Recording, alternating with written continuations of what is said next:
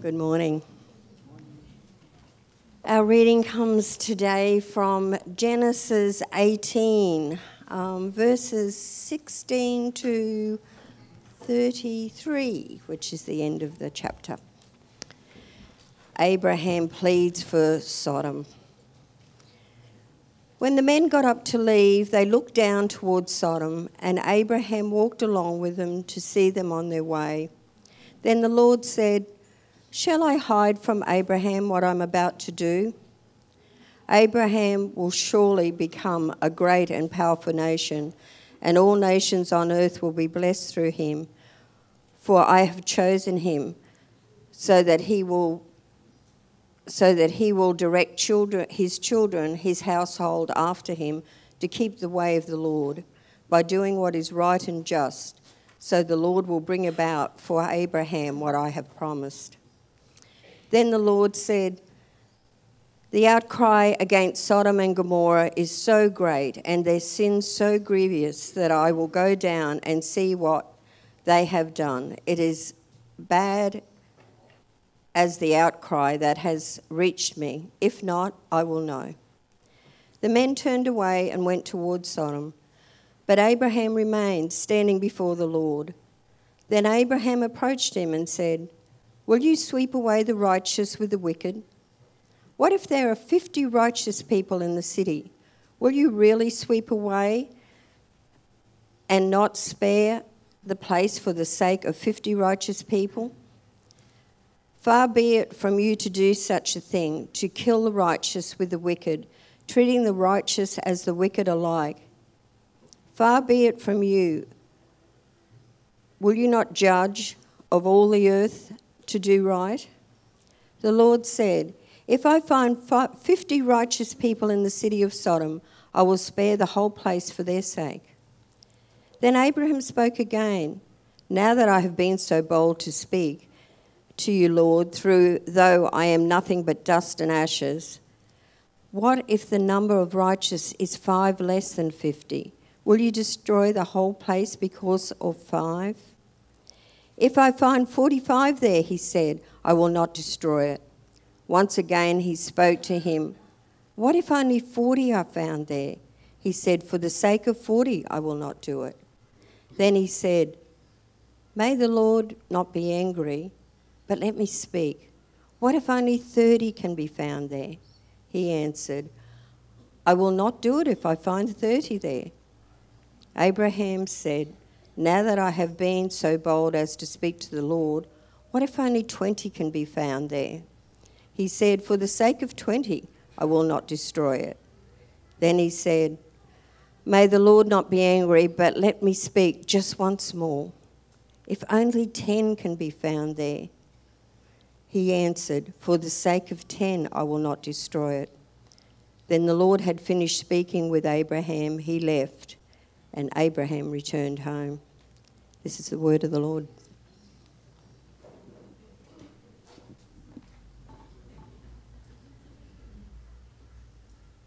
Good morning, everyone. My name is Pastor Brendan. If you know me, then you already know that, so no surprises there. If you don't, then now you know, so good for you. I would love to meet you after the service if this is your first time here. Special welcome to you. I'm going to pray, and then we'll get into God's word. Let's pray. Father God, we thank you so much for your word, and we ask today that you open it up to our hearts and open up our hearts to what you have to say in it. And we ask that in the name of your Son, Jesus Christ. Amen. There's a climactic scene in The Adventures of Huckleberry Finn in which the hero finds himself at an emotional crossroads. He's raised in the slave-holding American South, and Huckleberry Finn is a 13-year-old brought up by a brutal alcoholic father who resents him getting any kind of education. His naivety and simplicity in approaching the world is part of the charm with which Mark Twain writes him. One day, pushed to the limit, he fakes his death and flees into the arms of adventure and soon encounters Jim, the mild-mannered runaway slave that Huck had first known as someone's property back in town, but then soon becomes his friend. When Jim is captured, He's going to be sent back to his owners for the princely reward of $200. Huck is forced to resolve a conflict between two forces in his life. The first is his primitive and admittedly flawed understanding that God wants slaves to submit to their masters, and he had been taught that doing things like helping slaves escape would warrant him, in fact, for condemnation to hell. It's a grotesque understanding of Scripture, but absolutely what they were teaching historically back in the South. The second force is Huck's own affection for Jim as a friend and a companion who's treated him well in their adventures on their riverboat together. Eventually, Huck writes a letter. He's going to send it to the slave's owner to tell her where Jim can be found. He does this fearing the wrath of God, and the scene reads like this. I'll read it in the interesting southern terms that are written there, but I won't do the accent for fear of making it comical. But I could. I felt good and all washed clean of sin for the first time I ever had felt so in my life. And I knowed I could pray now. But I didn't do it straight off, but laid the paper down and sat there thinking how good it was that all this happened and how near I come to being lost and going to hell. And I went on thinking, and I got to thinking over our trip down the river, and I see Jim before me all the time, in the day and in the nighttime, sometimes moonlight, sometimes storms. And we're floating along and talking and singing and laughing. But somehow I couldn't seem to strike no places to harden me against him, only the other kind. I'd see him standing my watch on top of his instead of calling me so that I could go on sleeping. See how glad he was when I came back out of the fog and when I come to him again in the swamp where there was such a feud. Such like times as that. And he would always call me honey and pat me and do everything he could for me, and how good he always was. And at last I stuck the time I saved him by telling the men that we had smallpox aboard. And he was so grateful and said I was the best friend old Jim ever had in the world and the only one he's got now. And then I happened to look around and see that paper. It was a close place, and I took it up and held it in my hand. I was a-trembling because I'd got to decide forever betwixt two things, and I knowed it. I studied it a minute, sort of holding my breath, and then says to myself, all right then, I'll go to hell, and tore it up. Now, the scene was written with the intention of twisting the guts of Christian readers. The author had this conflict himself in which he couldn't reconcile his sense of justice with the God that he read of in the Bible. Twain was that kind of huffy intellectual who likes to ride high on contempt for the things that other people revere. He had that childish observation that the God in the Old Testament seems more wrathful and the God in the New Testament seems more merciful, but then fails to show up to work the next day for the real effort of understanding why that appears to be so. Much easier to declare the God of the Bible a schizophrenic mess and then strut on one's way, greatly reassured that even if God is strange and unreasonable, at least the world has satirists like Mark Twain to hold it together. But we would be incredibly dishonest if we said that this conflict between our own consciences and the actions of God that we see in the world and in Scripture doesn't exist. There are circumstances which call for wrath, and there are circumstances which call for mercy, and when we see both of these things appealingly navigated, we recognize that as justice. But what do we do when our sense of justice conflicts with God, who we recognize to be the author of justice? And this week we're looking at the first in a two-part study of that moment in Scripture of Sodom and Gomorrah, as we read about in the Abraham's conversation with God leading up to it. The idea that God would obliterate whole towns full of people, no matter how badly they'd sinned and their actions offended him, is notoriously difficult for people to grapple with. And so a huge point of contention for non-Christians like Mark Twain who value justice but can't find it in the Bible.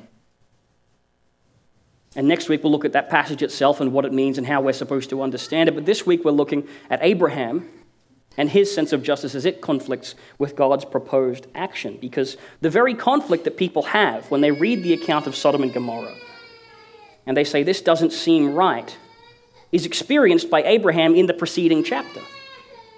And God tells him he's going to destroy these places, and Abraham finds this does not sit well with him. And then he does what has never been done up to this point in Scripture. He, a man, initiates conversation with God. Not an action that we instinctively think ourselves is particularly special. We have been raised to believe that we can speak to God at any time for any reason. But incredibly significant for Abraham, who knew God as a spiritual revolutionary who had taken an old man out of Babylon and promised him the world, and then incredibly swept aside armies and kings and gods and anyone who stood in the way of that plan. So how does Abraham resolve this conflict that would either place him in opposition to his own sense of justice, or the God who promised him children as many as the stars and destruction to all who would oppose him?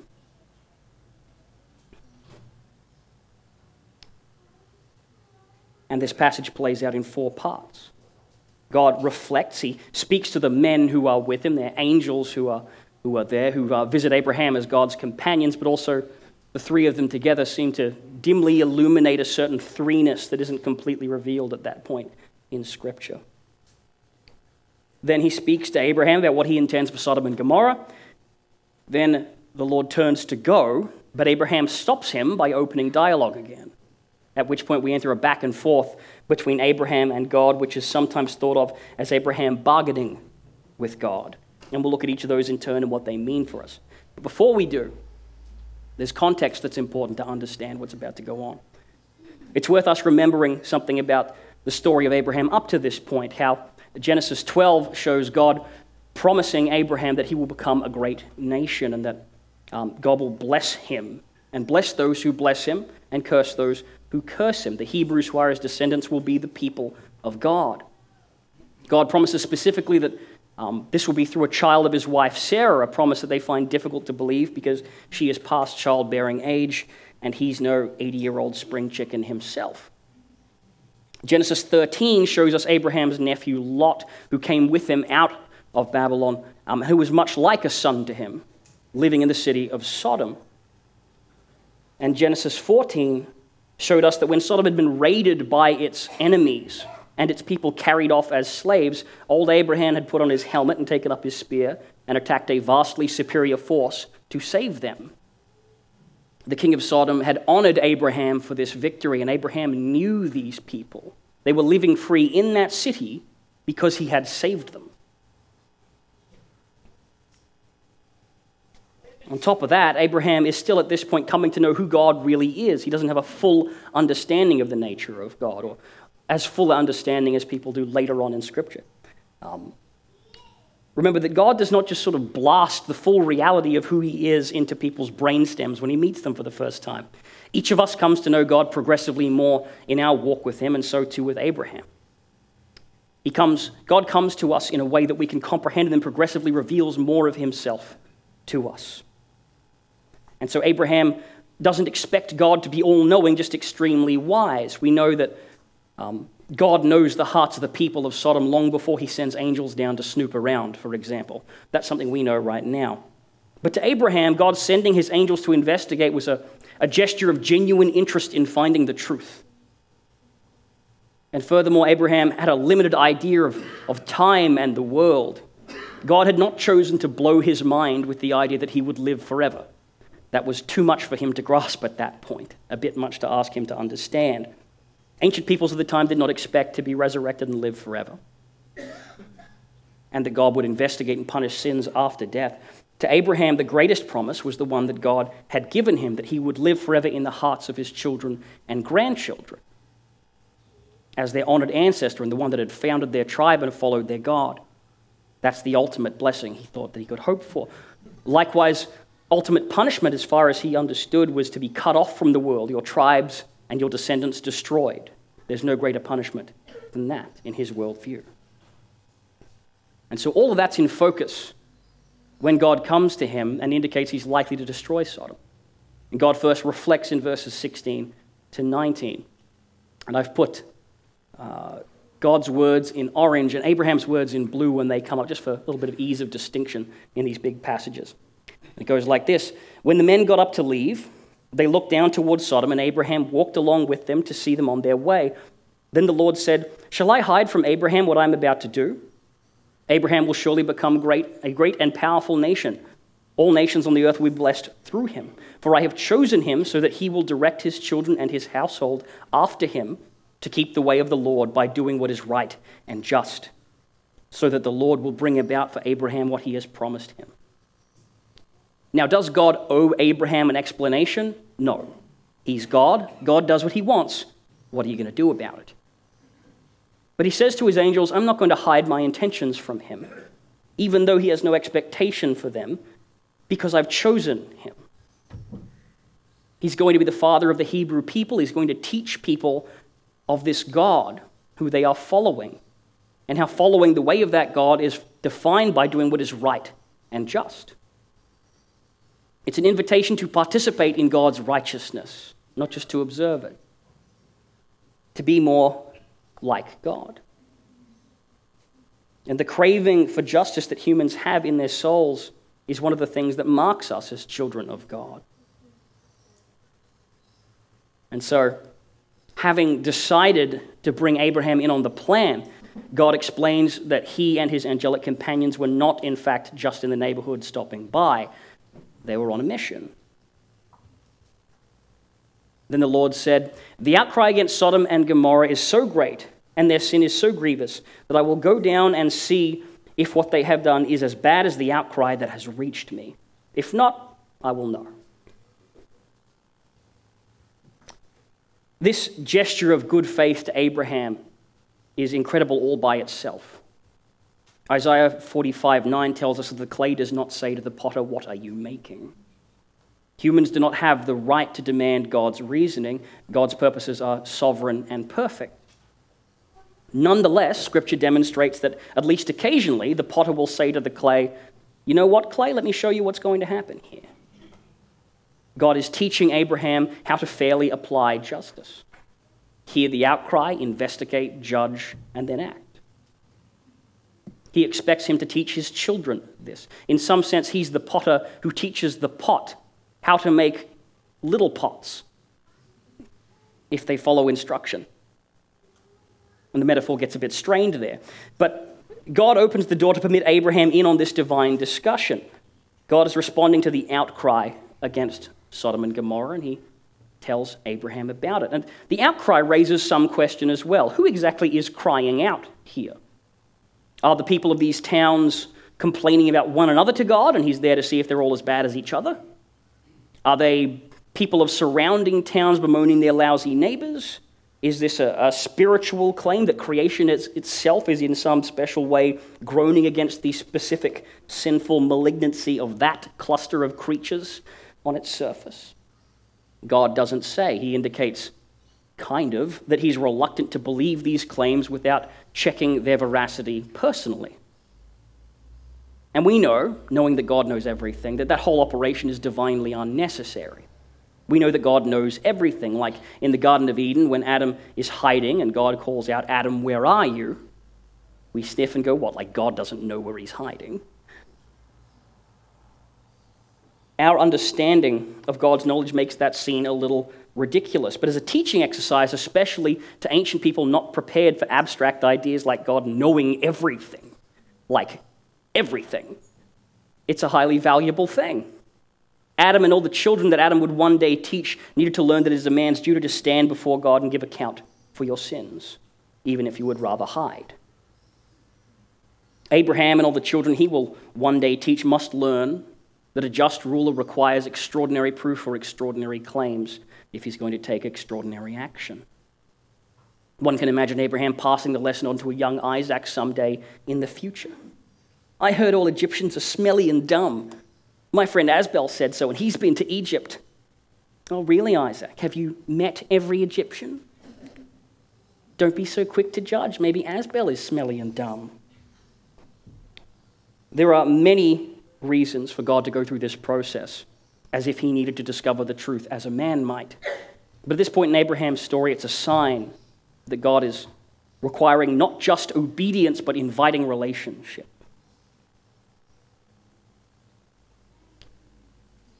And then Abraham does what has never been done before. He starts a conversation with God. Usually God's the one to start these things. God comes to Cain and speaks. God comes to Noah and speaks. God even came to Abram and spoke. But now Scripture begins to reveal more of what it means to know God. It's not all about revelation. In some part, it's about conversation. The men turned away and they went towards Sodom. But Abraham remained standing before the Lord. Then Abraham approached him and said, "Will you sweep away the righteous with the wicked? What if there are 50 righteous people in the city? Will you really sweep it away and not spare the place for the sake of the 50 righteous people in it? Far be it from you to do such a thing, to kill the righteous with the wicked, treating the righteous and the wicked alike. Far be it from you. Will not the judge of all the earth do right?" Now, God hasn't actually said he's going to destroy these places, but Abraham picks up on the subtext. He's a clever cookie. And lacing his questions with these reassurances that he's not backing out of the covenant and he hasn't lost faith in God's essential righteousness, he gets a foot in the door. You're not going to annihilate the place indiscriminately, are you? You're the God who drowned the wicked but spared the righteous in the flood. And if 50 of these guys turn out to be righteous, surely you, the judge, will not just scrub them all off the face of the world together. Now, importantly, we need to define what is meant by righteous the way that Abraham and God are using it here. They're talking about general righteousness, people who are flawed and often mistaken, but whose lives are characterized by what we would recognize as an effort to do good. This does not mean righteous in the sense that Isaiah means it when he writes that there are no righteous, not even one.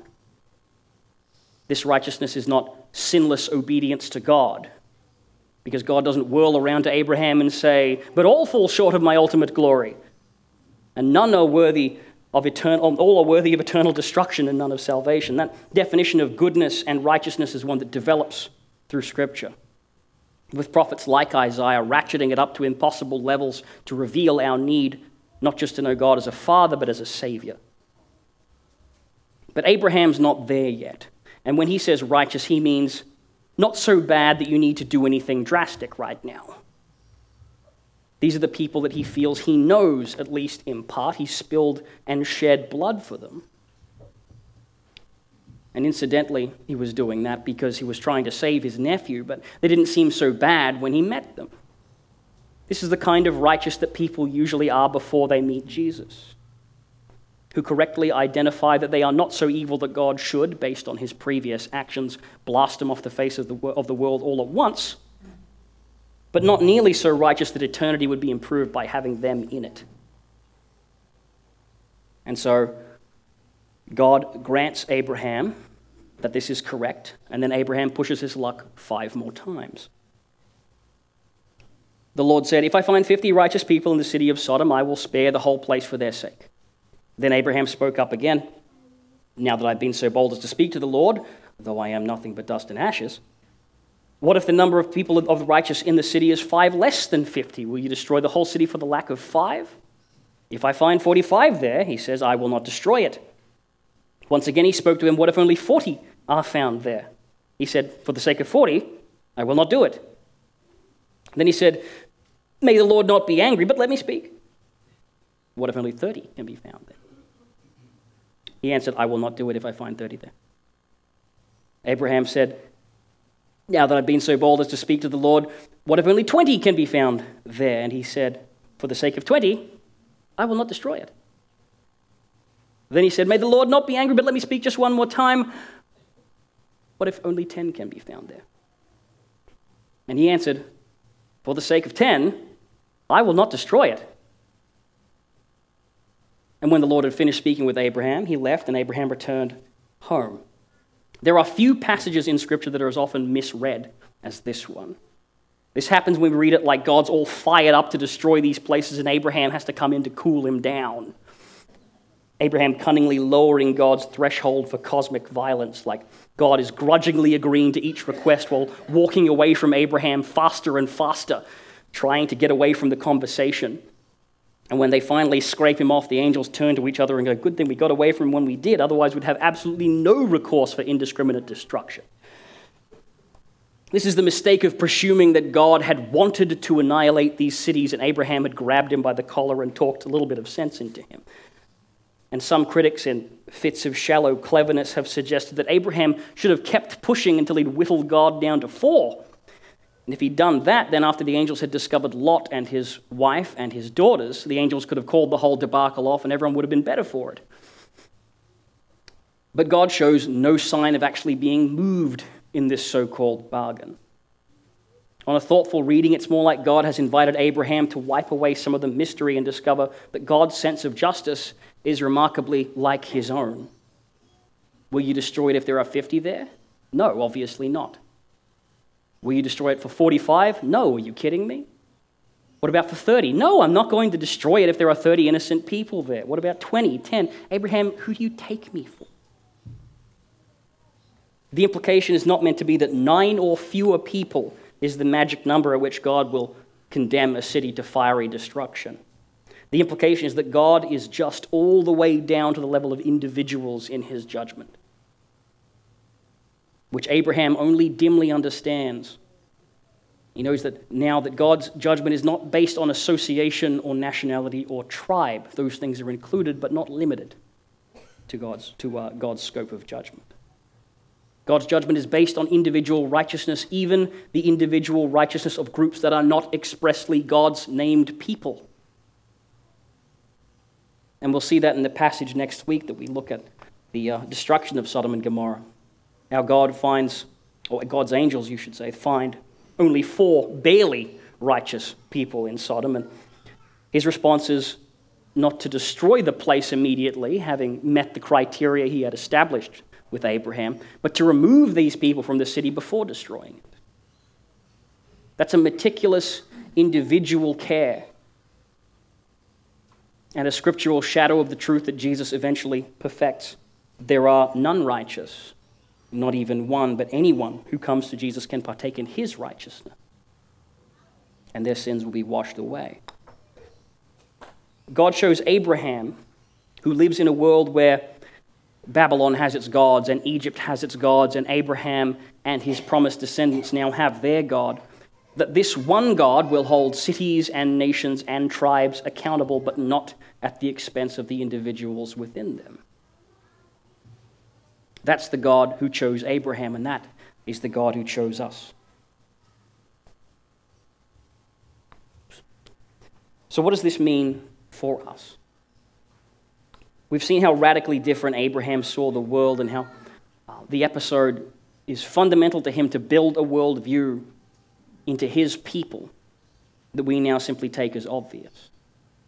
Is there anything left here for us to take away? I'll give you 4.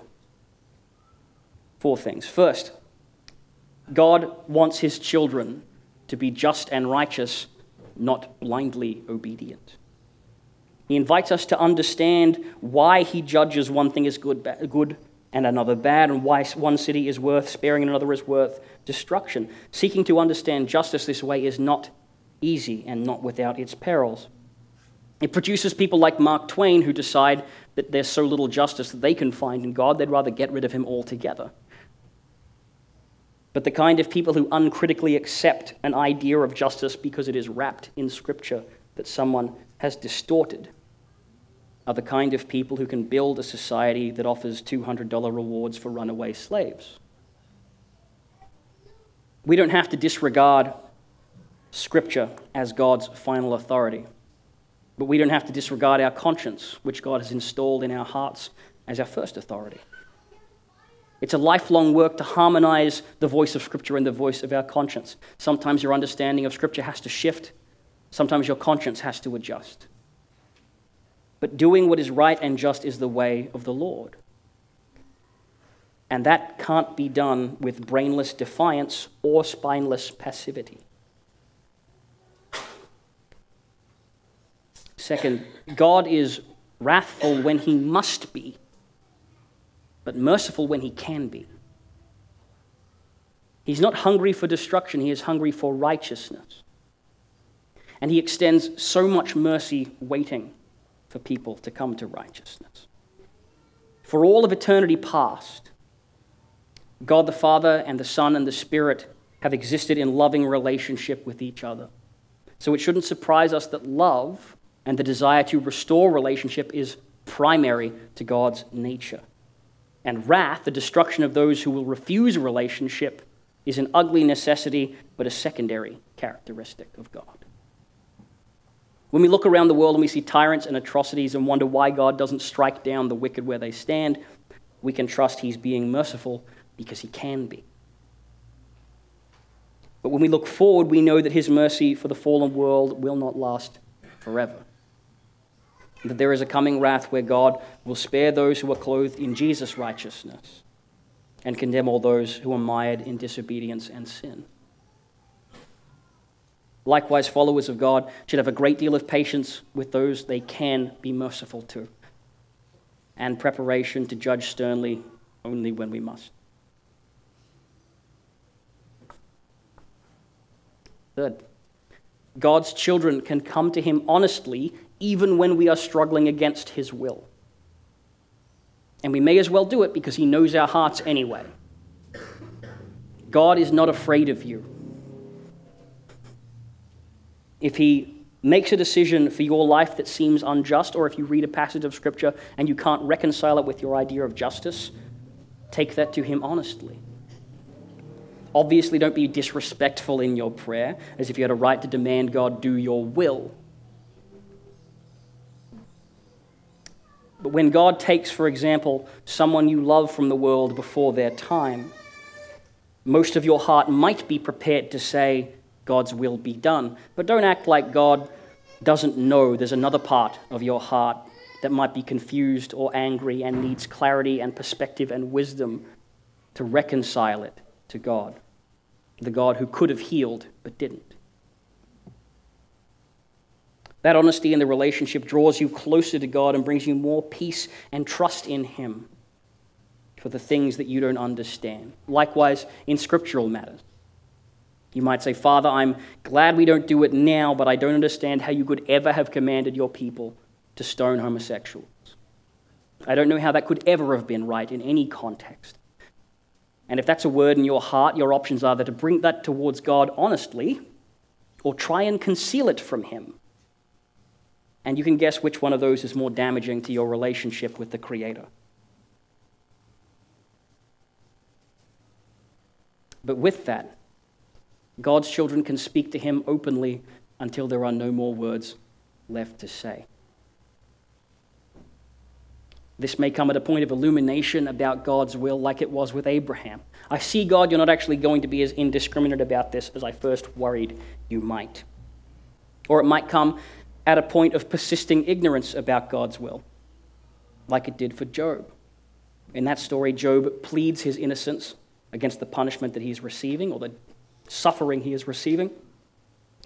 He calls God as his witness that he hasn't acted to deserve this suffering. He knows he's righteous and that the righteous should not suffer. But God's response to him is essentially, I'm God, you're not. End of discussion. You're not going to get to know the answer to this one. You're just going to have to trust me. And Job's response is to trust. Neither Abraham's questions of God nor Job's questions of God are counted as sin against them. God's children can speak to him openly until there are no more words left to say. We are called to pursue justice and to display mercy and ultimately to trust God's authority in both. If he withheld his mercy, we would be righteously destroyed for the sin in our lives. But if he withheld his justice, we'd never become more just. And we would never be able to be part of a world free of sin and death and misery. That world would never make sense with us in it. Building that world and composing it of everyone loving God and loving each other has always been God's ultimate purpose for the world and his people. And even when we don't understand the road that gets there, we trust that God is making a kingdom that is perfect for us and making us perfect for that kingdom. So let's pray. Father God, we don't presume to know every aspect of your will, only that which you reveal to us. But we thank you for the way you invite us to participate in your justice and mercy in the world. Give us in our lives the discernment to act in a way that you would declare righteous. Give us the peace and the courage to come before you when we struggle to see the righteousness in your decisions. The wisdom to understand when you open your will to us, but also, Lord, the humility to trust and obey when you choose to keep your own counsel instead. May your Holy Spirit guide all of your children in this place to live lives characterized by mercy and justice. And we pray this in your Son's holy name. Amen.